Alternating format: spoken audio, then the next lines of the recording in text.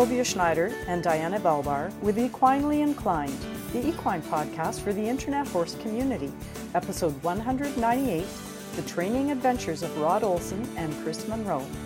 Recorded on March 19, 2020. Brought to you in part by Pondside Digital Media with online strategy consulting and advising by sylviaschneider.ca. And this episode is also brought to you by you, our listeners, through your generous monthly support. Thank you for that support. Hi, I'm Sylvia Schneider. And I'm Diana Belbar. This episode will include a look into Diana and Sylvia's crazy lives. No duh. An introduction to horse enthusiasts from a meetup in San Diego, California. And COVID-19. Some things to think about. Making the discipline of eventing safer. Adventures of Rod Olson's training sessions. Chris Monroe's session, Tame by Comparison. And interviews with both trainers. You know, Diana, before we get started with this episode, I just want to say I hope all our listeners are doing well during this COVID-19 crisis that is causing us to think and act in very different ways. Oh, well, for example, we're actually recording this apart right now. You know, Diana, it's really lonely in the studio without you, but sitting side by side just didn't seem like a good idea. Not right now. And with regards to this episode, this comment is way, way old. I mean, we've been preparing this episode forever, but I'm going to assume you're feeling much better. Yep, I'm actually finally feeling like I'm back to normal. Now, this is not from COVID-19. This is from before any of that took place. And, you know, I've only finally stopped coughing from being sick at Christmas, which is really difficult to explain to people in the light of our latest health environment. But, and as you know, I so wanted to get this episode out before leaving for San Diego, and we've been prepping it for just what seems like ages now. Well, we can blame this one on me. We barely got back from Saskatchewan when the flu bug hit my house. Yeah, I felt really bad for you. That was definitely more like what hit me over the Christmas holidays. Yeah, and then my septic tank pump burned out. Oh, yeah, you really got a 1-2 punch. I forgot about that. That wasn't fair, being sick and not being able to use water. Oh, I remember offering for you to come over to my place and have a shower, and you said, I'm not coming there and making you sick. And I thought, well, been there, done that. But anyway. Yeah, it probably was the same thing because the cough is so lingering, you know, it just lasts forever. Bad. Yeah. So I was still recovering a week later when I realized the farrier's booked to come. And I called her in the morning to say, hi, how are you doing? And it wasn't a very nice day out. And I was hoping she was going to cancel, but no. So I spent most of the day Saturday in my unheated barn holding horses, cleaning up poop. I was so tired and cold. I would have brought the horses into the vet room one at a time. At least it's warmer in there. Yeah, well, except that the horses and the farrier get too warm in the vet room. I was the only one cold. Right. I was in my insulated coveralls, and the farriers were pulling off their jackets. And then 3 days later, one of my horses had colic issues, and I spent the night walking and monitoring. He ended up spending 3 days in the barn so I could keep an eye on him and feed him frequent small meals of soaked cubes. And anyway, now that I'm done complaining, how was your trip? Aw, I'm really sorry you had such a rough time of it. My trip was really awesome. I was very concerned about flying and going to a huge conference where there would be people from all over the world. And that's just because COVID-19, of course, was ramping up.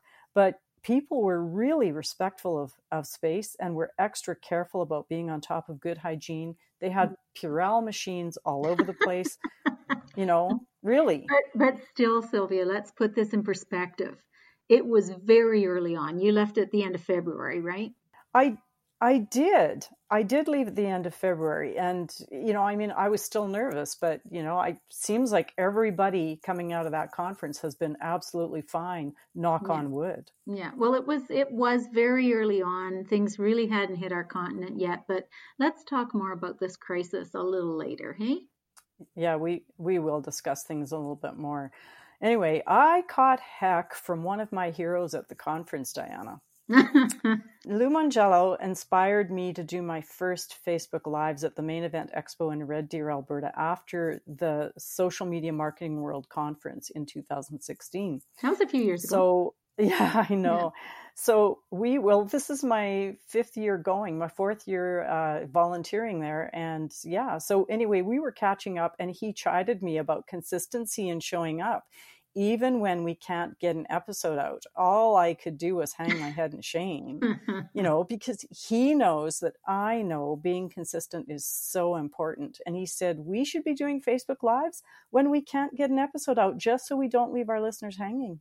Well, but he doesn't know me, does he? So he doesn't know the difficulty you have trying to drag me out into these Facebook Lives. So anyway, I agree totally with him. We shouldn't leave our listeners hanging. And that's no excuse, right? I can't say, hey, it's because I can't get together with you, because you know what? I'm quite capable of doing them on my own, but it's so much more fun to do them with you. There you go. So, and tell me more now about the Social Media Marketing Conference. Oh man, Social Media Marketing World is just an amazing conference. I mean, I can't really describe it. You really have to experience the whole thing, but there are so many people from so many different backgrounds. So I went to a podcast meetup outside of the conference too, and it was great to get together with other podcasters. I know. You tried to message me once, but I was walking Trigger at the time. I had no idea what you were dealing with back home. So how's Traeger doing, and is your septic pump fixed? Well, Trigger's fine, thank goodness. And the septic tank pump was replaced, but thanks for asking. Oh, no, that's so good to hear. Well, what made the conference even more amazing this year is that there was a lovely random assortment of horse people there. So a few of us got together for a meetup. Oh, that's nice. Yeah. So I'll just tell you a little bit about them. I met Erin Kenworthy, a marketer from Perth, Australia. Kathy Forrester from Wichita, Kansas, who has a therapeutic riding connection. Brooke Salas, a marketer from New Jersey, who told me all about her horse Diva. Eileen Ellis from Colorado, who, if I recall correctly, enjoys horses recreationally. Amanda O'Connell from Dallas, Texas, who, if I recall correctly, has a daughter involved in barrel racing. And Sarah Rode from Norco, California, who has Tennessee Walkers. Interesting to note, Sarah was also in the chorus I was in. We performed on the stage as a backup for Brianna Shelko, singing Take Another Step, a song she and Phil Mershon, one of the event organizers, wrote together. And the song is very catchy, and it's available on Apple Music. Oh, I'll have to listen to it. That sounds like a lot of fun. Oh, we had so much fun. And all of those horse people are so diverse. Oh, yeah, they're very diverse. It's really amazing. Mm-hmm. But, interestingly enough, Sarah sent out a message before the end of the conference saying she was sorry she couldn't say goodbye to everybody. She had to race home and evacuate her horses from the Norco, California fire. Oh, boy, California. Winds, those winds. Okay. They've been having so much trouble, yeah. Yeah, maybe she'll call you and let you know how she made out. Yeah, I actually shot a video flying over as we were leaving Los Angeles and flying over the land, and you could see the smoke from the fires and stuff. I should put that up in the Facebook group. Last minute, this is really cool. Last minute, I met Nikki Tate Stratton, a Canadian author of horse books, and she told me stories about a horse from her past called Ringo. It was just so great to meet other horse people at Social Media Marketing World. It made my heart sing. It sounds wonderful. Yeah, and there will be a picture of the people from our early morning horse meetup in the Facebook group as well. Remind us how listeners get there. Oh, thanks for the reminder, Diana. They can go to the page at facebook.com/equinelyinclined and click the blue Visit Group button near the top. So there's a lot of talk about COVID-19, and rightly so. Yeah. It's forced closure or postponement of horse events around the globe, and I just thought it was important to mention here from a point of preparedness. This is where I'm just going to say, when you mentioned that you weren't sure how many events had closed, I started researching them.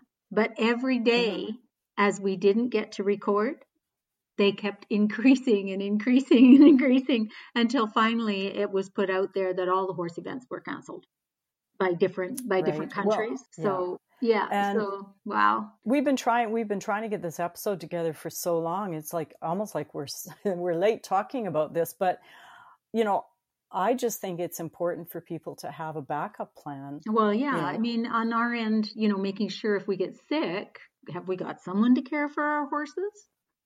right. And not to mention the fact that foaling season is here for some horse owners and right around the corner for others. Mm-hmm. So if you can't care for your horses, have you arranged for someone else to do that?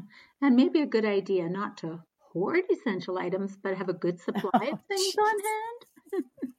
Yeah, no, the hoarding is ridiculous. It's more like make sure there's someone like a neighbor or a friend or somebody, a family member who can put supplies outside your door if you can't go shopping for them. Yeah, like 1,000-pound totes of hay cubes. No, I have definitely. I just got a supply in the other day that should last me 25 days. Yeah, well, you really do need to make sure you have your hay all, ready to go still, and because a lot of people might be running out towards the end of the season here in Canada. Yes, it's bad timing, isn't it? Mm. Yeah, it is bad timing in so many ways. Mm-hmm. Unless there's something else you wanted to mention about that, there's something else that happened at the conference that I wanted to mention. Mm-hmm. Go ahead. Well, the one more horsey thing that happened at the conference, it just made my soul ache, really. There was a networking party on Sunday night, March 1st, and someone asked me if I'd heard about the eventer that somersaulted over a jump and both her and her horse had died. And this just turned my stomach because we know young girls participating in the eventing discipline. And I had to admit I hadn't heard anything. And then when I returned home, I found out it was a young woman from our area who was highly thought of, and both her and her horse were very talented. I'm pretty devastated thinking that a really good rider doing all the right things met her end in that manner, and my heart goes out to all the people connected to her. Yeah. Yes. So, yeah, Kat, to her friends, Catherine Morell, rode out of Sandridge Stables right here in Strathcona County. And her horse, who she had a special relationship right from the get-go. I think that she decided to buy her just from seeing her in a stall and just connected with her. You know how that happens. And her 8-year-old thoroughbred mare, Carry On. I just love that name. Carrie, spelled Kerry. Carry On. And Cat and Carry On. It's just so sad, but it makes us all appreciate the bonds we have with our horses. So Sylvia, you made the mistake at that point of mentioning frangible devices, and that sent me down the research path because I'd never heard of them. Oh, I like it when you research things because you do such a great job. I try. So, there's been talk for many years on making eventing safer. And a lot of changes took place over the years. So as I was researching, I found a few very interesting articles. They're either written by or based on comments from Jim Wofford. He's from the States, been in the eventing world for many years. And most of them were through practicalhorseman.com. And it also included some history. So I'm just going to give you some history because Jim says you have to look at the history and learn from it. Right? So you don't make the same mistakes, right? So, well, first off, I can tell you that it used to be called the military, right? And it was, they used military mounts, and it was all military men that were riding these horses. And they rode, it was very different. There was 5 phases to the cross-country part of the event. So they would do the dressage first, and then all these different, basically it was a lot of endurance, right? And then at the end, they would show jump just to prove. The idea was to show that you could take your horses through all of these competitions, all of this hard work, all of this endurance, but in the end, they would still be serviceable, right?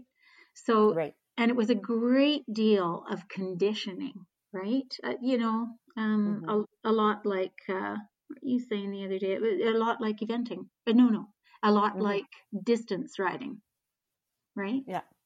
So endurance, thank you. So anyhow, in 1960 at the Rome Olympics, they moved to 4 pairs. They used to have 3 horse and rider teams, 3 horse and rider pairs per team. And in 1960, they moved to 4 pairs so that they could drop 1 score. Well, that allowed for more speed, right? In 1963, 3 years later, they added a mandatory 10-minute vet check before the cross-country course. In 1964, they allowed women. Now, through all that time, you could get back up on your horse and go again, right?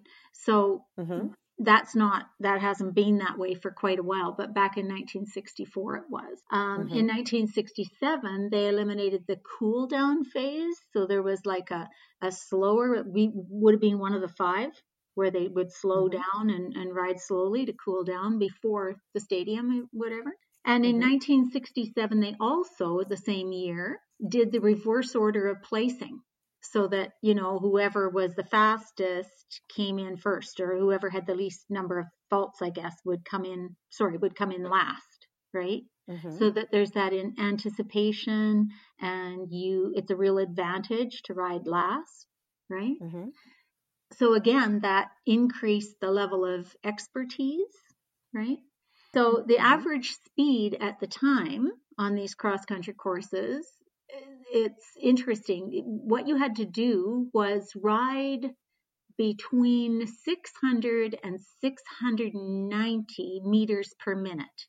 So you had to do a minimum of 600 meters per minute. But if you did 690, you got bonus points. But if you went over, then there's penalty points. And then for the other part of the course, they had to ride between 450 and 570 meters. So there was kind of a speed course and then a slower course. And remember, they'd taken down the cool down part, right? So now they moved to an average speed of 570 instead, which basically upped the speed again, right? There was no slow course. So, and at the time, it was 3:12:2. So dressage counted for 3:12 for cross country, 2 for jumping. And in 1984, they opened it up to professionals. So remember how we always used to have that controversy about, yeah, right, those guys are professionals, they're just not getting paid, right? Do you remember that? So in 1984, I seem to remember that. Yeah, so in 1984, they actually allowed professionals.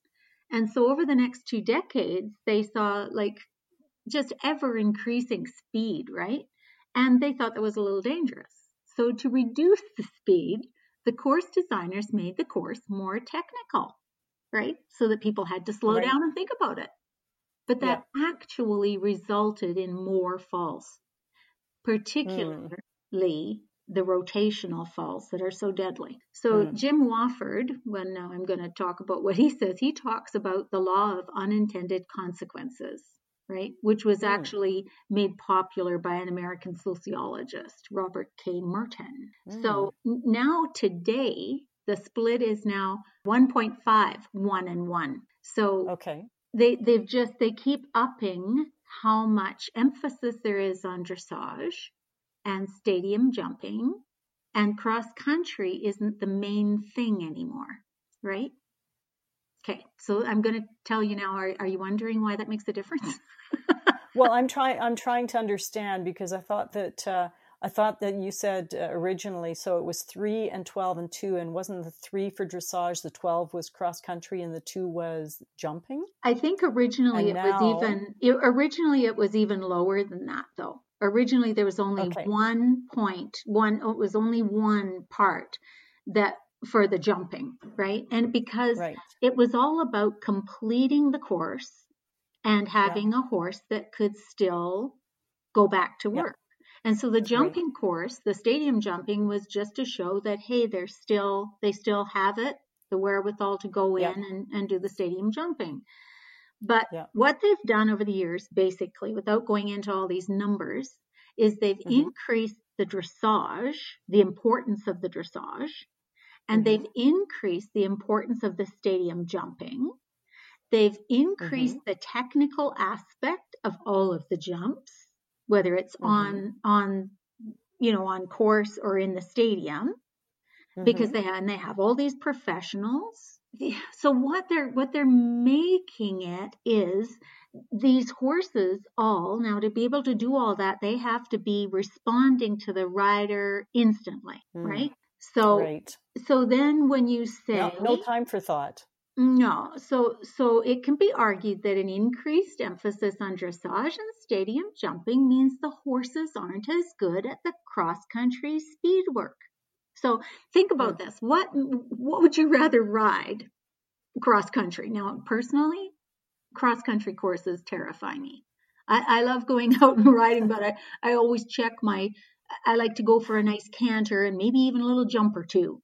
But those So here's the cross-country, thing: is I used to love cross country, but cross country isn't what it used to be. okay.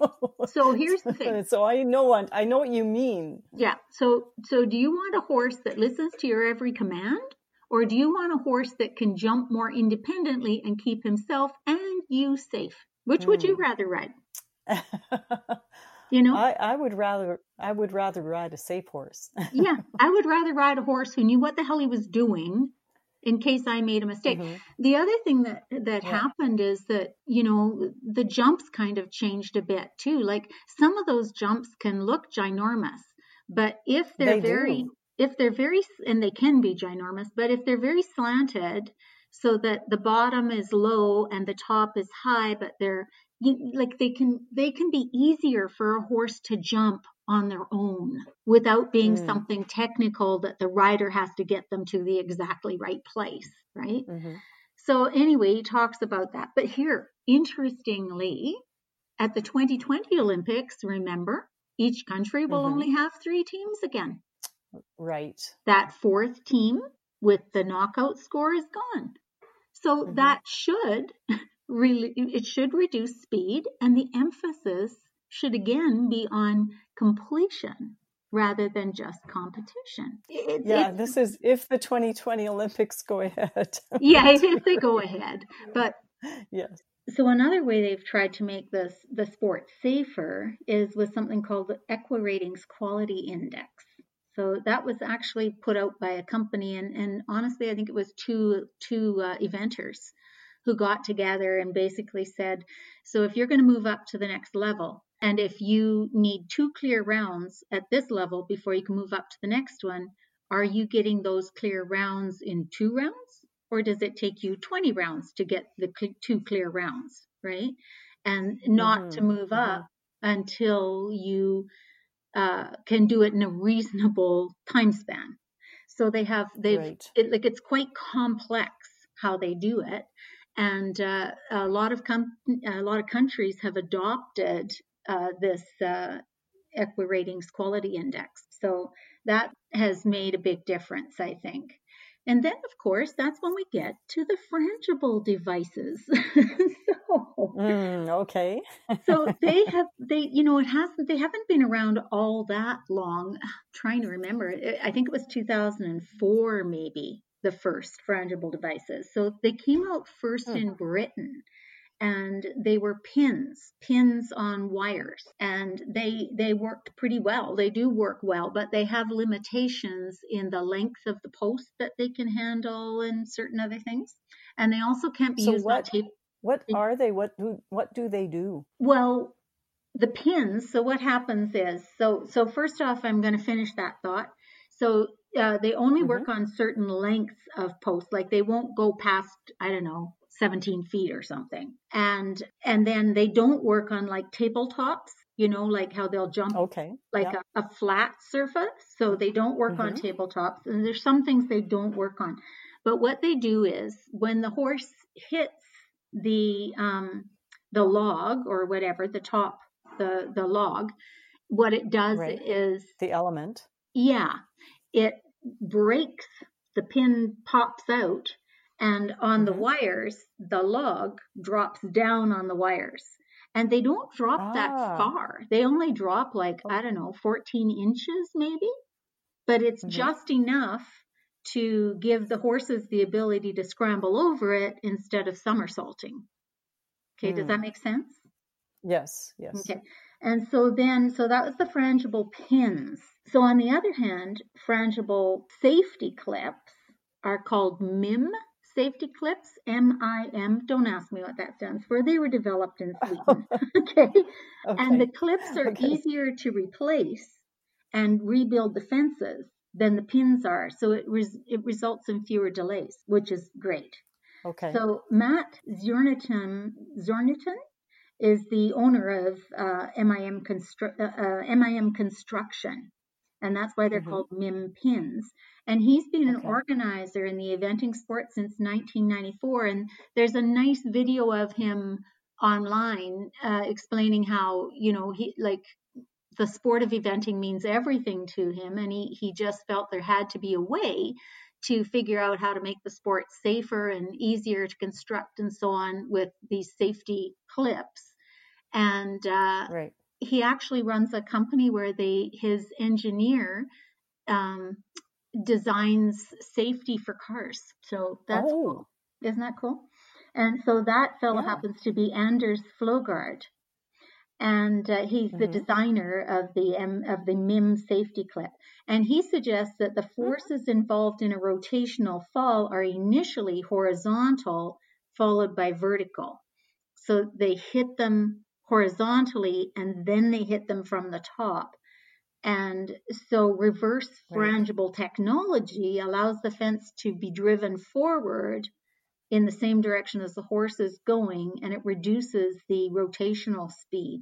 So it gives the horse a better chance Right. of recovering, staying on its feet. So there's only and the really good thing too, aside from they're easier to reconstruct, to build the fence up again on the course when they go down, but they can also use them on tables and different types of jumps. So that's very cool, but there is an issue. There's a penalty. And the issue is? There's a What's that? penalty for knocking down a jump, Oh. right? Okay. Yeah. And Mm-hmm. the fact is that they aren't entirely consistent in the amount of force needed to break a pin. But you know something? But to me, that's a lot like, we watch horses hit a fence and the pole bounces in the cup Oh yeah. and doesn't Oh yeah. fall down. And the next I guy, know. the wind from his feet knocks it off, Yep. right? Like, It's all physics, eh? yeah. And so, but they do have the ability for the ground judges to say, no, that pin that was hit too many times, that fence, and we don't think it should have come down, right? Ah. So, but that leaves the element of human error, right? So the thing about the Of course. frangible pins though is they do have an indicator when they need to be replaced. So it indicates. Oh, that's good. So that is good. So the FEI does have standards in place for frangible devices on international courses, but of course not every course is an international course. So so anyway, so that's my lengthy explanation. But before I go, let us just say that the way to make the sport very safe, according to many, is conditioning and training. Oh, of course. Slowly. Of course it is. And it doesn't always happen. So condition, and train starting at the bottom and gradually work up. And it's all about conditioning and training. But all of those other elements would go a long way towards making it a lot safer sport. So yay. Yep. It's like anything, and it always comes to mind the pyramid in dressage is you can't leapfrog over any of the stages. You have to be very thorough, and you're right. Do things properly from the ground up. I would also like to point out that they are trying really hard to get these frangible devices put in place all over the world, but it costs money. Mm-hmm. And they have a GoFundMe at Equine Inc. And that's INK, Equine Inc. as in what comes out of your pen.com. And if you just go there and search GoFundMe, you'll come up with the story, I think, of what happened with Kat. Mm-hmm. And you'll have an opportunity to donate to the GoFundMe. So and I'm wondering, it's going to be if interesting. If that's across North America or it's in the States. You know, I'm just not sure. But, interesting. We just have to go and look. Yeah. Well, my goodness. I'm going to jump into my time machine and take us back to the Saskatchewan Equine Expo in February, because we have 2 interviews with the trainers that should have been out 3 weeks ago, but let's get on with that, eh? I know, yes. We wanted to give our listeners some insight into the adventures of trainer Rod Olson, what he had with his young mare during the Trainers Challenge there. And we'll follow that with an interview with Chris Monroe. Yeah, well, and I think I'll defer to you for both of these because you took all the notes while I was trying to snap pictures and tweet out comments. So I actually think that a lot of what I had will be in the interviews. I don't think I have a lot of extra. Yeah, because I use those notes to ask the interview questions. Sometimes I have more, but not in this case. Well, let me just say that my first memory of Rod Olson working with his mare was him in the second session, just simply trying to touch his horse, like lay his hands on his horse. And that seemed odd. Yeah, and it did seem unusual. But some people behind us clued us in because the night before when we weren't there, they saw what was going on. Yeah. And yeah, right. It was just a matter of it took the whole time to just better. So. Right. Well, I would like people to listen to Rod in the interview to explain the third F word response that horses have and humans often misinterpret. Sylvia, no. You know what? That sounds bad, doesn't it? And no, that's not a joke. Let's listen. Okay. All right. Well, this is Diana, and I'm here with Sylvia. We're here at the Saskatchewan Equine Expo, and fortunate to have with us Rod Olson. Rod, thank you for taking the time. Oh, you're welcome. I think you've recovered a little bit from your session in the ring. You're not breathing too hard right now. Yeah, no, we're good. Yeah, we're good. So I'm just going to tell our listeners that we're not going to ask you to go through who you are, where you're from, all your background, because we've already done that. Mm-hmm. We have a great interview with you back in episode 84. No, 184. Ooh, yeah. Episode 184. Oh, that would have been a long time ago, episode 84. Back in episode 184. And so really, this is Rod's third session with a chestnut mare who is, let us say, a challenge. Yeah, she is. And and so we're really just going to let Rod kind of take it away and tell us a little bit about this mare and the opportunities she's offered. Sure. Well, right from the selection, when they run him into the arena and they ran him around, I was a little bit hesitant to even pick her because she does have quite a bit of white around her eyes, right? And she's a real watching mare. Yes. And you could tell right from the start she's going to be kind of gritty. Yeah. And but I didn't get first pick, right? But that's why you called her first. John Wayne, right? Wayne, yeah. JW. Yeah, she does have a lot of grit. Yeah. And my 11-year-old son here, Trig, he's with me, and he says, "Dad, pick that one. She's kind of fancy." So. Oh, thanks. So, but it doesn't matter which horse you get, yeah, right? It's no. You don't know what they're really going to be like until you start. And they all offer different opportunities to show your skills. Yeah, for right? sure. So, so this one, so you were kind of a little bit uncertain about her, about what she was going to display. Yeah. Well, our first session with her, it took us a whole hour just to pet her, right? Yeah. Yeah. Like every time we'd just try to pat her, she would just touching, lose it. Yeah, just she touching. was floating and rearing. Yeah. Yeah. So she's actually come a long way from where we started from. Well, watching session 2 was absolutely amazing. So, I mean, can I just tell people that you got from not only petting her, but you got all the way to saddling her. Right. And that was not easy. Right. You know, there's a lot of things she does easy. Like, she's got a lot of nice forward motion. Yes. Like, she went over the barrels, jumped over the barrels really easy. Walking over the bridge. You know, she really picks up her front end. You know, she could be a hunter jumper. Like, she really has a nice carriage to her. She's correct leaded both ways. You know, she's really quite a balanced mare. And she looks kind of floaty. She is in that trot. Yeah. You could ride her all day, and as long as she didn't buck you off, it'd be a comfortable ride, right? Oh dear. Yeah. Okay, we'll get to that. Yeah, and she's got a good size to her, Yeah, so she's probably going to be fair. You have now sat on her. Yeah. She's a strong mare. She's not gonna lose her balance with you on her, right? Let's back up a little bit, Okay. Rob, because yesterday's session was really amazing. I was really impressed with how you just stayed very, very cool with her and just said, "Oh no, that's okay," and backed up a little bit in your sessions. And also, the other thing I noticed you did was you just gave her other things to distract her. Right. So you just you went on to move to other things like picking up her feet and, ground tying and all kinds of things, right? Yeah, just got to keep her mind busy, keep her feet busy, and if we keep her feet busy, then her focus is on things that she should be doing, hopefully, right? Mm-hmm. But she's a little bit fractious, so when that fight or flight is really right at the surface with her, right? So we gotta The switch is just careful. very, very light. Yeah. But by the end of the day, and I thought by the end of the session yesterday, by the time you got the saddle off her, she just scooted away a little bit when you took the saddle off. Yeah. And so you went right back and put the saddle back on again several times. And she was very calm about the saddle when you finished yesterday. Yeah. I mean, she really, really looked like she was in a good spot yesterday. She was, Yeah.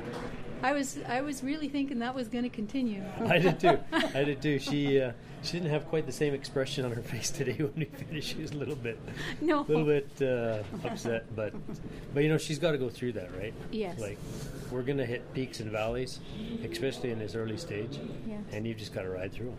Were you at all surprised by her bit of a backslide today? Not really. I actually expected that from her yesterday, right? Yes. And I kind of knew it was in there somewhere, and so we're pretty careful with horses like that with her because it's in there, right?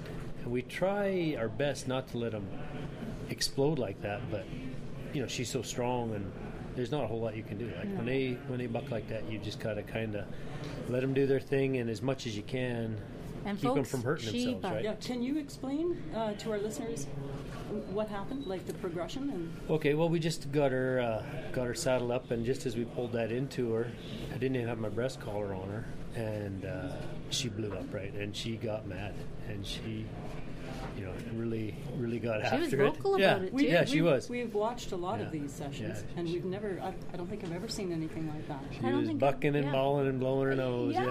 She was bawling. She was vocal. Yeah. So, but once we were able to kind of get her settled down and get her moving, get her thinking a little bit, then she kind of settled down and putting those feed sacks on her both sides, it just kind of helps give her something else to kind of simulate me being on her back, right? Can you explain a little bit about the feed sacks? Okay, they're just foam feed sacks, right? Just foam inside a feed sack with a rope on it. Listeners don't think they're 50-pound feed sacks on. Yeah, they're really light, and I use them just to simulate my saddle because they're light and they're easy to throw on. I leave them in the arena on the ground so that they just get used to stuff, right? And they run over it, and it doesn't hurt. Nothing. Yeah, and you just hook it over the saddle horn. Yeah, and then just got a rope on it, hook it over the saddle horn, and it just simulates your legs moving. I stick a flag down through my cinch ring, so that flag's kind of flapping around up there, kind of simulate me on her back a little bit. Now, and you did tell the crowd that if with a horse like that at home, for sure you'd probably get on another horse. Yeah. You have someone else on a broke horse and do a lot of ponying type stuff, right? Yeah, there's so much you can do from another horse. Yeah. With a horse like her, especially, right? And it doesn't matter, even if it's a really quiet one. I like to work them from another horse because they just get an opportunity to see you up above them, right? Yeah, from before that you other actually vantage point, right? Plus, they have a companion in there, right? Who's calming? Yeah, exactly. Yeah, and so a lot of times when we're working a horse from another horse, I'll get them moving around like that, get them to where I can really pull them around and get them to where I lunge them from that other horse, right? So they're moving around with me as we go around. And then we get them quiet down, and a lot of times I'll just slide over onto them. Yes. Yeah. You know, I don't even get off my saddle, or I just slide over onto them, and it's really quite uneventful. And even today, once we got on her, I didn't want her to move out too much because it's still in there, right? I just wanted her to move her feet a little bit, and she kind of froze a little bit, and so as we were trying to pull her around, she was just kind of froze. So we just tried to unlock her. And every time she unlocked, she got the release, and Right. Yeah. So we just try to reinforce that. You know, if you respond in a good way, it's going to be a good reaction, right? Yeah. She's all great walking over the tarts, walking over the bridge, walking in those tight spaces between the fence and the barrels. Right. So She did you're so many halfway good there. things. Yeah, she does. She has a lot of good qualities. About Yeah, her. I mean, she's got so many things done that once she relaxes, when you're Right. up there and actually decides to move off, I think she'll do everything. I think so too. Yeah, I think so too. So you've got one 45-minute session left Yeah. for a morning. Yeah, I think we got another session and then the finals tomorrow. Correct? Yeah. So, you know, as much as, you know, maybe you weren't surprised, but actually having watched that second session, I really thought she had come around to your way of thinking. Yeah. And I really wasn't expecting her to take a step back that far. Yeah, right? me neither. I was And- kind of expecting her to But- kind of move off from where she was yesterday. But quite honestly, you dealt with it. Oh, yeah. You were still up in the saddle Yeah. today. So, and you got all of your feet picked up. You got a lot of things accomplished today, aside from the actual riding. Yeah. That might end up being easy, I hope so. right? But I would, what do you think? I mean, she could have been like, okay, today, Yeah. and then blown up in the morning. Exactly. Yeah. So maybe better Yeah. that she did it now. You know, and the kind of as a rule, the third day is usually the worst, right? So hopefully she can think on what we did for the next 24 hours. Right. And then come back with a little bit more open mind and a little better frame of mind for tomorrow's session.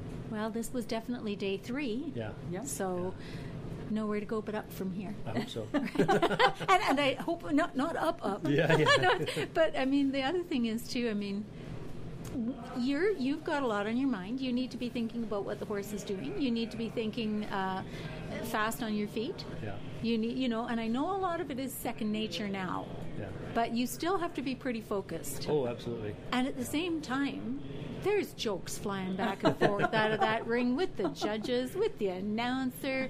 You've got a ton of them. Does that just help to settle things, or do you think it just distracts the crowd? When horses, even when I'm at home, when horses kind of lose it like that, it entertains me. I laugh. Right. It is kind It of breaks like the tension. It does. Yeah. We don't like to see them fall apart like that, but sometimes it just happens, right? And they've got to work through it. And if they never do it, you're always kind of wondering, like, is it stuck in there someplace? Like, I was just going to say that a lot of people don't ever, they get to training horses, and they never push them that little bit further. They're always very, very careful, and that doesn't bode well when someone gets up on that horse that does something unexpected. But we're supposed to be, and I think for the most part we are, breeding horses now that don't have that explosive nature, unless we're breeding them to buck, right? Yeah. But for the most part, I think people are trying to breed a horse that is a little bit more suitable for today's rider. Because most people today, if they ride for 30 minutes, they're done, right? Yeah. Once a week. Yeah, back not too long ago, you had to kind of ride them hard for that first 5 miles, and then you could relax after that. Well, most people don't ride 5 miles anymore, right? But I knew someone that did break a horse, a knowledgeable guy, worked that horse, got him along pretty good. There was a bit of a tying issue, got that straightened out, and then sent him to a guy to just work, somewhere where he really would be working in with cattle in the feedlot kind of a situation, right? And the issue that they'd had came back. Oh, sure. On that guy. Yeah. And that was someone that knew what they were doing. Right. And then someone else that knew what they were doing. Right. And still that little glitch came back. Right. So they can think on their own, right? Oh yeah. And they're not a bike. Right. And in some cases, it doesn't matter how much preparation we do. it's still going to come out because they have that ability to think on their own, and they are a fight or flight animal, right? Yeah. And then on the other hand, maybe we should say too that you also have to trust your horse. Mm-hmm. So sometimes the horse will start out a bit of a rogue, Right. and straighten out and become the best horse in the world, Yeah. right? Yeah. And you just have to trust your Yeah. horse. They change just like people do. Yeah. Yeah. I wanted to go back to that thing that you said, fight or flight, because you added another F in there, which Freeze, is freeze. yeah. And I think a lot of people don't. They are They on don't a horse understand that. has frozen, and they Right. think, oh, it's okay. This horse is calm now. Yeah. It's not really. No, because their first response, and even our first response as humans, right, is to run away, Yeah. like to get away from trouble. And if we can't get away from trouble, we're going to fight our way out of trouble. And if we can't fight our way out of trouble, we just freeze up and we just go numb, right? Horses do the same thing. You'll see it in the wild even. If they can't get away from that horse that's being rough on them, they'll just freeze up and just take their licking, hoping that mean horse will go away, right? If they can't get away. Yeah. And so fight, flight, or freeze. Yeah. Or, in the dog world, my sister says fight, flight, and avoidance. Yeah. And when a dog just freezes and turns their head away, people think, oh no, it's okay. Yeah. And it's not. Yeah. They keep pushing that dog, and the next thing it goes, and it might go to flight, Yeah. but it might go to fight. Right. And you don't know which way it's going to go. Right. You have to be ready Right? for So that. that freeze, that's the same thing. And that's what you're saying. You don't know what's Right. going to happen when a horse is frozen. So that's where the other four things, like feel, timing, balance, and experience, Yeah. come into play, right? Experience is a big one. Experience is huge, huge. Yeah. And like I said in there, a man with an experience is never at the mercy of a man with an opinion. And I love that. I wanted Yeah. to applaud, Yeah. and I thought, oh, the moment has passed. Yeah. The other thing you said is the man who bleeds more in training bleeds less in battle. Sweats Right. more. Sweats Sweats more more, in yeah. training. Yeah, sweats more in training, bleeds least in battle. Yeah. Yeah. That's awesome. Well, Yeah. they certainly can turn around, and she certainly had a very good start. Yeah. So I'm really banking on her learning from today and coming through And tomorrow. I think she will. I think Yeah. she'll have a good sleep tonight and come out ready to. Well, whatever happens, you've done a fabulous job, thank you. Rod. Right. Thank you. And you certainly communicated to the audience what's going on and how you're trying to deal with it, and so on. So you've ticked all those boxes. Sure. Thank you. Yeah, she just has to let you on tomorrow. Yeah, Yeah. that's right. And go And through go her somewhere, thing, right? And Yeah. go somewhere, Yeah. and she'll have done a great job, and you'll have done a great job with her. Well, thank you. One more thing, we don't want to let you go until you let people know how they can find out more about Rod Olson. I'm not really a Facebook person or anything like that, so just phone me. Yeah. Down in Southern Alberta. Yeah. Parson there, yeah. So Yeah, that's the best way to get a hold of me. Just phone me. Okay. excellent, I usually excellent. got it. Well, not too I'll far tell away. you, people seriously today got their money's worth in education and in entertainment. Well, thank you. The jokes were fabulous. Thanks a lot, Rod. Thank Thanks, you. Rod. Well, I mentioned in the interview that we've seen many of these young horse starting sessions. And, let's see, we've attended most trainers' challenges for the main event. I've seen some that you missed, and we've seen some at Northlands and Saskatchewan. So, I don't know, perhaps roughly 50 horses started. But we've never seen a horse respond quite like this mare did. Yeah. See, I saw some that you didn't too. Because remember, Oh, yes, absolutely. when I started to watch these things, wild horses couldn't drag me away, right? So I never they thought still I would can't. enjoy them, right? And it's still hard, yeah. So back in 2007, I bought the complete video set for the first two challenges I watched, yeah. So 2007, 2008.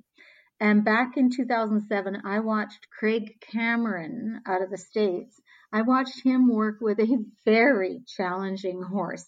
So this buckskin gelding did the F word, froze a lot. And he was also very determined to be on top of him, right? Like there was You mean just like a he lot. was the horse, like the horse was trying to be on top of Craig? Yeah, I mean, Is that what you mean? You know how you watch a lot of horses and they come in because they can go away Yeah. from you, or they can go forward, or they Yep. can come in towards you. That's what they will do. Yeah. But this horse would come in on top of him all the time. He would, number one, he would freeze. And as soon as I saw it, I went, The first time he froze, I went, oh no. Uh-oh. Because it's not something, that's beyond me to deal with, all of the freezing, because you never know then what's going to happen, right? Mm-hmm. And That's right, that yeah. horse would come over on top of him all the time. And boy, I tell you, I don't even remember if he actually ever was able to get up on that horse, right? But it was a bit of a wingnut. So, I think Rod is right when he says the breeding programs have changed and the type of horse, we don't see that type of horse anymore, right? Mm-hmm. So, Well, anyway. they're doing great with breeding horses these days. So, Mm-hmm. Well, I loved Rod's quotes. Like, a man with experience is never at the mercy of a man with an opinion. I thought that was just so right on. Okay. And the one that made me laugh was his advice to never grow old. And he said, his dad always said, die young and leave a good-looking corpse. Oh, yeah. I forgot about that. That was funny. Well, dear. I was amazed at his ability to make us laugh, even while things were getting a little intense. And, Rod and I are a common business mentor. I was quite surprised that Rod appreciates and learns from Robin Sharma, as do I. Oh, well, there you go. Yeah. And if you want to be in touch with Rod Olson and can't find a way to contact him, just let us know via email to podcast@canadaequine.com and we'll put you in touch. Make sure the subject line of your email is something related to wanting to be in touch with Rod Olson so we can see it right away. Oh, excellent. Right on. Yeah. So Chris Monroe, well, you probably have a few notes on how Chris Monroe progressed. Did you want to share those before our interview? Well, same old. There's not a lot that wasn't mentioned in the interview. Okay. Well, then Chris has an interesting challenge to work around. So during the interview, listen for his story. Yes, let's do that. So Diana here, and I'm with Sylvia, and we're down at the Saskatchewan Equine Expo, and we've got here with us Chris Monroe, and Chris is part of the Trainers Challenge, and this is a young trainer we have not interviewed before, so we get to hear his story right from the get-go. Chris, can you tell our listeners a little bit more about how long you were involved with horses, how you got into them? Yeah. Did you grow up with them? That sort of thing. No, for sure. I was born in Ontario, and we had a dairy farm out there, and we rode horses. My dad had a fox hunt there, and oh, cool. That would be a sort of thing that you'd find in Ontario. Yeah, and he did that, and then we moved out. I think it was like 4 when we moved out to Alberta. My dad was on ranches, and it's kind of just been over there and just traveled around doing that. And then we went and trained rein horses for a while up in Edmonton area, and then and then my parents separated, and I lived in Nanton, and that's kind of where I grew up. And I had a neighbor there, and he was Keith Stewart, and he was a mentor to me. He kind of took me under his wing, and he taught me everything about how to train a horse, and I did before. We did stuff before that, but it was a little more rough and tough of it, I guess you can say. And Keith showed me how to just communicate with him, and I thank him every day for it, because I wouldn't be where I am now without him. So. Oh, excellent. It's really fortunate when you can get yourself a mentor early on in your riding career. Totally. Like, I think that's where the big hurt in the trainers world right now is I feel like there's lots of people that aren't willing to go and learn. You know what I mean? Like, they watch it on YouTube. You know what I mean? And they want to go strike off on their own before they've actually... And I might be blunt about that, but that's who I am. I'm very a blunt person. And I feel like that's, if you're going to get into it, go learn from a guy like Dale Clearwater here. And even Seth Abrahamson around here. Like, those guys, the door's always open. So why not, right? And I learned from them. So many guys, got to go ride with them, and I thank them for that, right? They taught me, and it's awesome. Right on. And so when did you actually start? At what age did you start training? I was 14 when I first started training, like for Keith and all that. Yeah. And then, but I did before, like I rode lots before and started colts, and was kind of the test dummy. So we hear that so often, and, I was 14, and that's where it kind of all began, and then of just did that and cowboyed on ranches and just moved around. I don't know.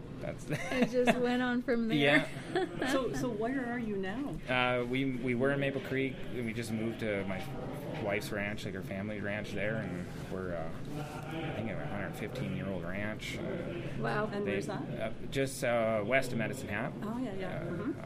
We're over there, and we have Herefords, and we have a background feedlot that we do there, and they kind of wanted us to move home, and again, thank God that's what happened, because that's when I got hurt, was at their place. Oh yeah. And if that was back where we were, we would have been on our own, right? Yes. It would have been tough, and no, I thank them a lot for it. So when we're talking about that now, this is something our listeners haven't heard yet. So when you were out in your sessions yesterday and the day before, Yep. you were mentioning, well, especially yesterday, because you went to saddle. Yep. And you said, I can't saddle from the right side. Yeah. Right? You have to saddle from the left. Yeah, no, I got to saddle from the right. I can't do it from the left. There you go, the other way around. But yeah, Okay. vice versa. But yeah, I've always done it like that, thank goodness, because I rode so many horses and didn't have that many saddles, so I'd switch cinches all the time. I just did it like that for so long, so then I saved some steps. because it was easier because the cinches are on that side. And yeah. So but yeah, it's hard for me to throw a saddle with my right arm or my shoulder. You just don't have the same mobility. No, like I can rope and all that, but I can't like throw a baseball, and I have no muscle figure in that part of it. So And can we tell our listeners what happened? Like, what was involved in the injury? What was it like? How it happened? How it happened, yeah. How it happened was it was my last horse of the day, and I just was naive, I guess, and tired. That was a big thing. That was my big. I already had 10 horses under my belt that day, and that's a lot. And then he horse bucked me off, and that's what happened. He didn't just quit at one buck though. No, he bucked about, I'm going to say 350 yards. He was going, and I just got tired and don't remember the last jump. But yeah. Yeah, and so it was a pretty massive injury. Yeah, it was. I'm not saying career-ending, but it could have been. It could have been. It could have been, and luckily it wasn't. Yeah, and it opened my eyes. Yeah, you told us that you had a 25% chance of your surgery working and being able to use that arm at all properly again. Yeah, and I know I told the surgeon, I said, you just got to make it able I can rope, because if I can't rope, I'm not very happy. We brand lots, and that's kind of what I like doing, so I said, you got to let me rope. Okay, and you can still rope. Yeah, I can still rope. Right on. That's all I care about. Right on. And all that, so no. So now tell us about this little black filly that you drew. Yeah, no, the black filly here, I was last pick. Like we were talking before, but like we picked out of a hat by our name or surnames, alphabetical order, and I got number 3 last to pick. You picked first, but got your number 3 choice. A little unfair. So a little bit, well, yeah. Yeah, but no, I'm just teasing. I'm totally fine with it. I picked the mare that I wanted, and then I was kind of leaned towards her anyways, and what did you like about her? I just liked that she was kind of on the back, and she wanted just to get along to go along, if that makes sense. She was, and then when they were all running around the arena, she was never in the lead. She was like, she just kind of was like, I'm just gonna go with you guys and have a good time. That's more or less how she is, and just the way her neck came out of her shoulders, I knew she was gonna be a low-headed horse when she got at that time. Like when she was calm and running around, she had a very low neck, and it wasn't up, and she had a nice low tail head where I believe that they do stop a little more. They're more of a horse that wants to raid off from you than a high tail head on a horse. Like you look at a thoroughbred, they're a little more high-tailed, right? And they're more ready to go. Ready to go. So that's why I picked her, and I just liked her. I know my gut said go with it, so we went with it. Very good. So what have you accomplished with her so far? The first 2 days, I'd say I was maybe not behind, but she was just so nervous. She was so busy. She just wanted to be with her friends back in the stall, and I couldn't be mad at her, because can we blame them? No. They've came from a field and all that to a barn for 5 days, and they haven't seen the sunlight, right? They haven't been out, and they're kind of just a little claustrophobic, so I maybe went a little quick with it, but I knew she was all right, and then today I knew she was going to be busy if I was going to be busy with her. So you've got her saddled. Yeah, got her saddled. Okay. And I think I saw right at the end there you were up. Like Yeah. you stepped on. stepped on Yep. and up and just got her to move a little bit and got her used to feeling that weight in the Feeling saddle. that pressure, absolutely. Yeah, no, I saddled her, and she's kind of humped up a little bit, but she hasn't bucked, and not saying she's not going to, but I'm happy where I left her today. I was super proud of her. Her mind frame today was in the right place. She was just good. like, I'm happy to be with you today, and I was happy where I ended her too. So. Very good. So is there anything in particular about your methodology? I know that I saw you rope her feet and Yep. move her with, like, not rope her feet. That sounds wrong, you guys. Just picked up her foot with the rope. Yeah, with her and rope. kind of led her with her. What I've learned is if you get control of their feet, you get control of their brain. You know what I mean? There you go. If I can control her feet with just a rope and lead her around with just a rope on her feet, she's with me, right? And she's such a busy horse as it is that she kind of needs that to be with you, and without you kind of pulling on her halter and all that. Yeah. So I rope their feet, and I do it for a lot of reasons. For one, we brand lots and rope, and so they got to get used to ropes around their feet anyways. And they get caught in a fence if they respect that pressure and release of the rope being around their feet, or rope being around their feet there, and Don't fight it. Don't fight it, and they get caught into a fence. You're gonna have not a very high vet bill. Yeah, yeah. And Like that's it does and make that's a really important. big, And it does. I've had horses in the fence all night, and they just stood there yeah. Waiting for you to come waiting in. to come. Waiting for you to come and I've rescue had them. two I know that have just waited for me. Yeah. And that's Yeah. a good feeling because that shows that they trust you. Super Yeah. important. And you might even, I know I was out riding one time and there was some old barbed wire that was kind of buried. Yeah, Right? Didn't there's really a- see it. yeah, absolutely. And the horse stepped in it and went to come and it was caught around his leg and he didn't freak out. Yep. So, and if they do, you've got a mess. And it can be traumatic for them, right? Mm-hmm. So that's I'm big on imprinting the proper things into these young horses now, because Yeah. when they're 5, 6, 7 years old and you try to imprint them, then it's kind of like it's hard to teach an old dog new tricks, right? Yes. They're kind of getting more set in their ways, so Yeah. we're lucky enough to be able to start them young and then do it right. And then I know you worked girth pressure. Yep. Before you saddled up, of course, and Yep. then you were also working with the rope and using it as a bit. Yeah, no, I'll do that. Like I'll put the shank of my halter in their mouth, just because it's not as rude, I guess, as a bit would be if you get it in there and they kind of get flapping around and wring it off their teeth. If they wring a shank off their teeth, it doesn't hurt, right? Yes. It's just more respectful, I find. That's my biggest thing. Is Yeah, more it gives them a respect. chance to get used to that feeling in their Yeah. mouth. And did she? I don't think she accepted it as great as I thought. But I thought she was actually quite Yeah. accepting. Yeah, I know she just was a little nervous, but I think it was just the day. She just, Yeah. you know what I mean? So I think if I maybe did it today, she might have been different about it. But Yeah. I just wanted to get some other things accomplished today with her. Yeah.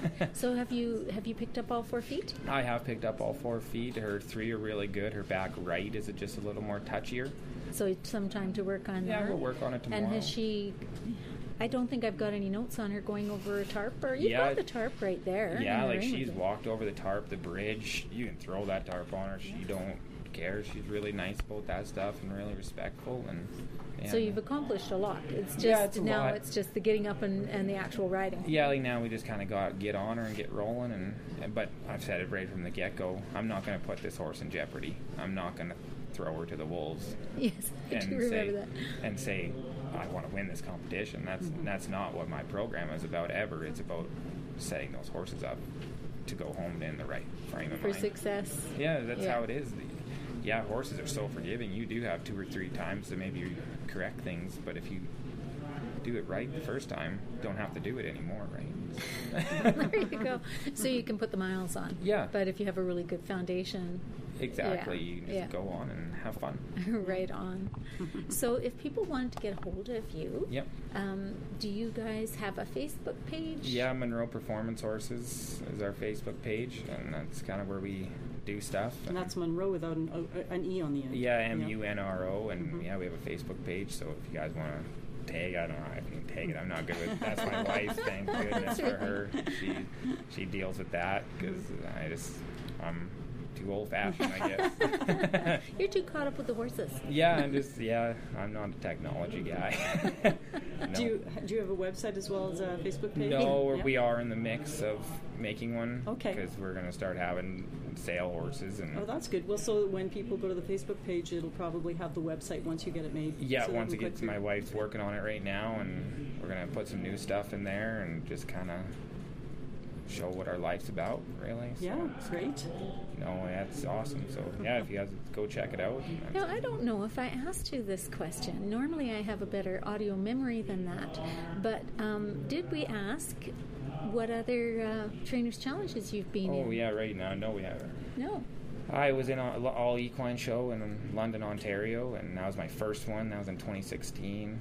And Now, that was back in London, Ontario. Now, you moved here. You moved out west Yep. when you were 4. yeah. Right? So what took you back to London, Ontario? I was just having a cup of coffee on my deck, and someone called me from London, Ontario, and actually it was Todd Bailey of Bailey Saddlery, and he was kind of the guy looking for trainers for it, and said, would you be interested? And for one, I was like, how do you get a hold of me? Because I didn't. How'd you find me? Yeah, and I just said, yeah, I'll talk to my wife and see what she thinks about it, and we decided to go and got the W in there and won that one, and it was a great time. I had an awesome experience there, and then Saskatoon asked me to come up to this one 2 years ago. Came here and did that, and had a great time there, and had a good horse, and they phoned me last year to do this one. Come back and do it Come again. back, and I said, oh, sure, might as well, and Right have on. fun. Yeah, no, I like doing them. They're neat, my outing, and just have a good time. Oh, very good, Chris. Right on. Okay. Well, thank you so much Oh, thank for you. taking the time out with us, and we wish you the best of luck tomorrow. Thank you. You've got one more 45-minute session with your little Yeah, black filly, one and more. then it's the show at the end. It's game time. It's game time, yeah. Yeah. So best of luck to you Thank with you. that, and thank you again for taking the time. Anytime, thank you. Now, I do like the work Chris does with the horse's feet. So very important. You know, I think it's really good that you asked him that question and talked about that in the interview, because a lot of people wouldn't understand that, you know, like, what are you doing with his feet? Why are you doing that? Like, leave him alone. But it's a very important thing. Mm-hmm. Yeah, for sure. Yeah. And I thought it was pretty funny because Chris mentioned being a test dummy at age 14. It made me recall one of my not so favorite memories of being a test dummy when I was a young but somewhat capable rider. Oh, wait a minute. I don't think I recall any stories like that. Have you got one for us?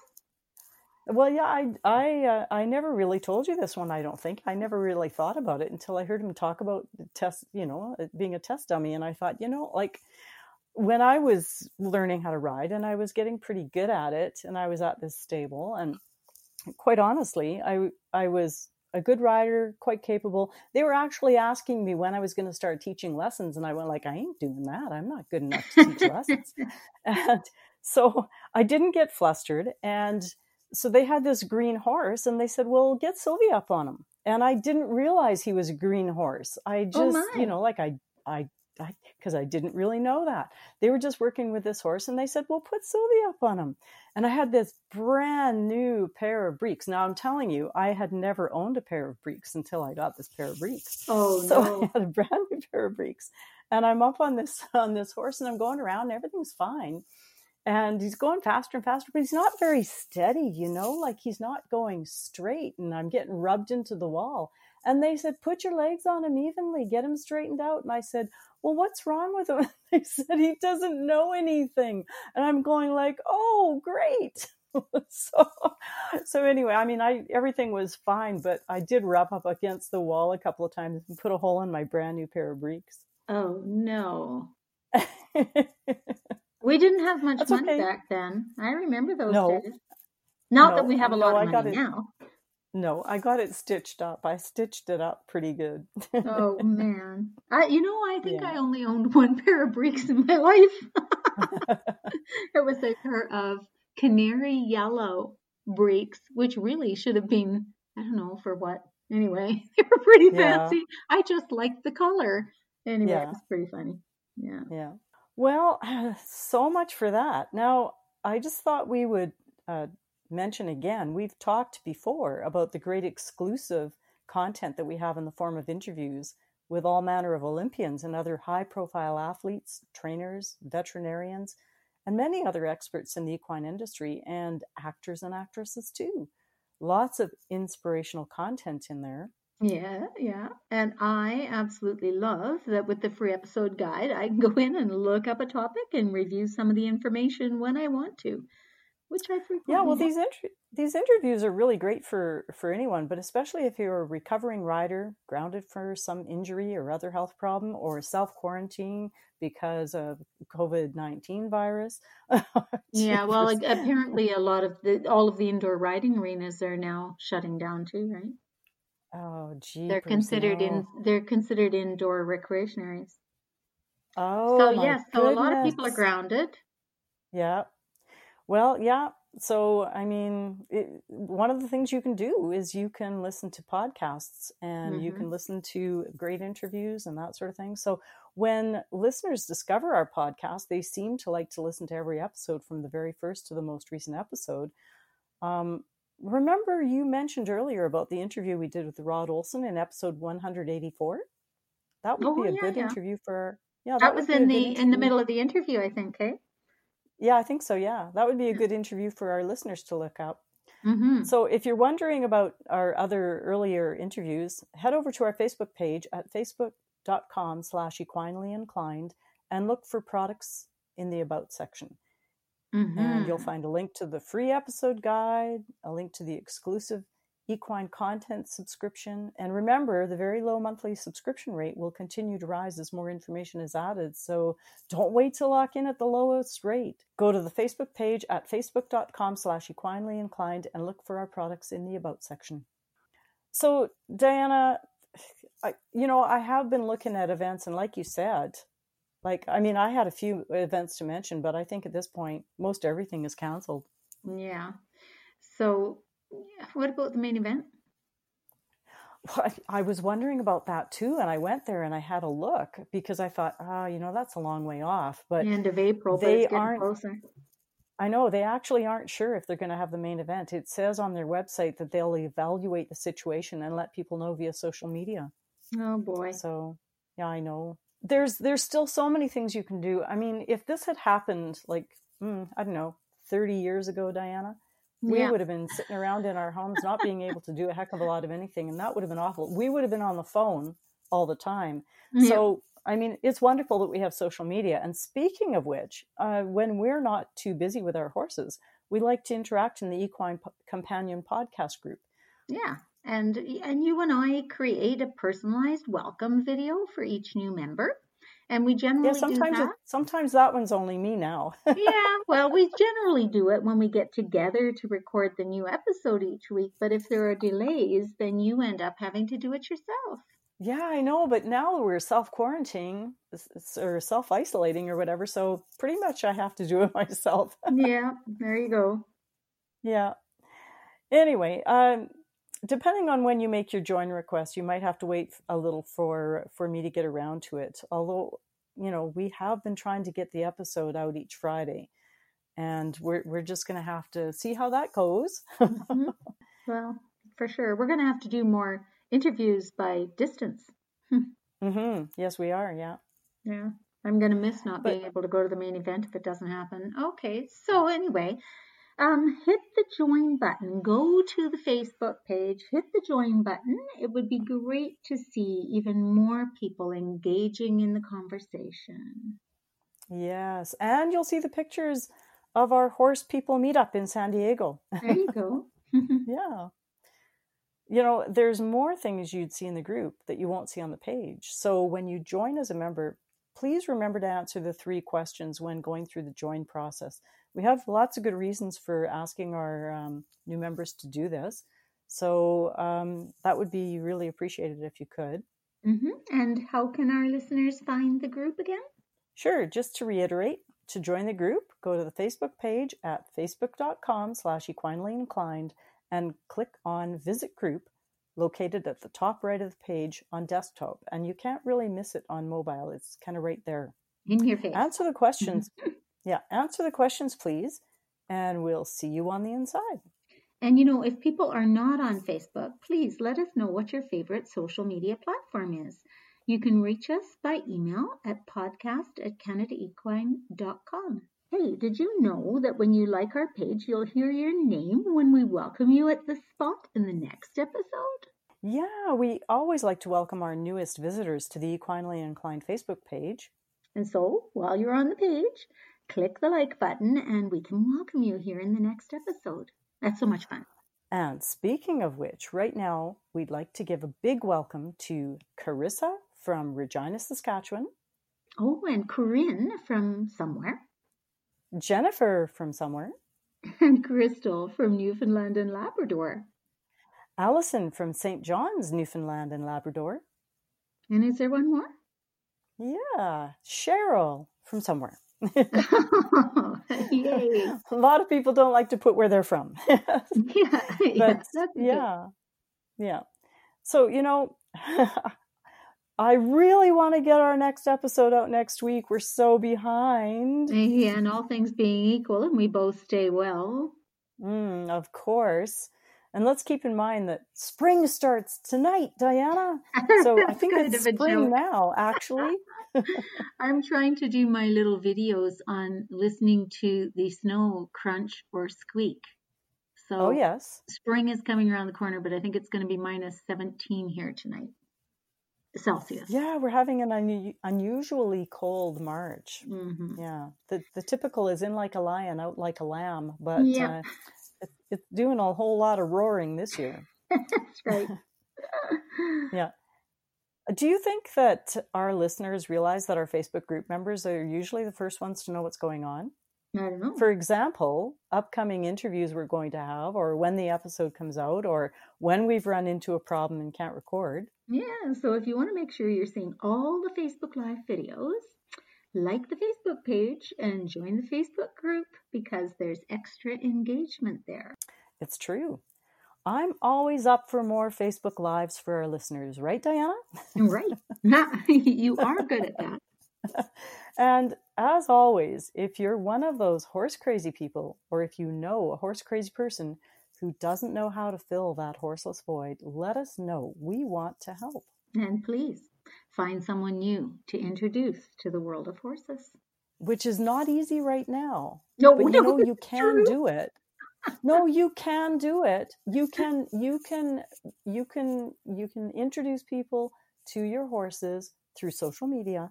You can do it. There you go. And anyway, so until our next episode, bye from Sylvia Schneider. And Diana Belbar. And give your horses big hugs for us.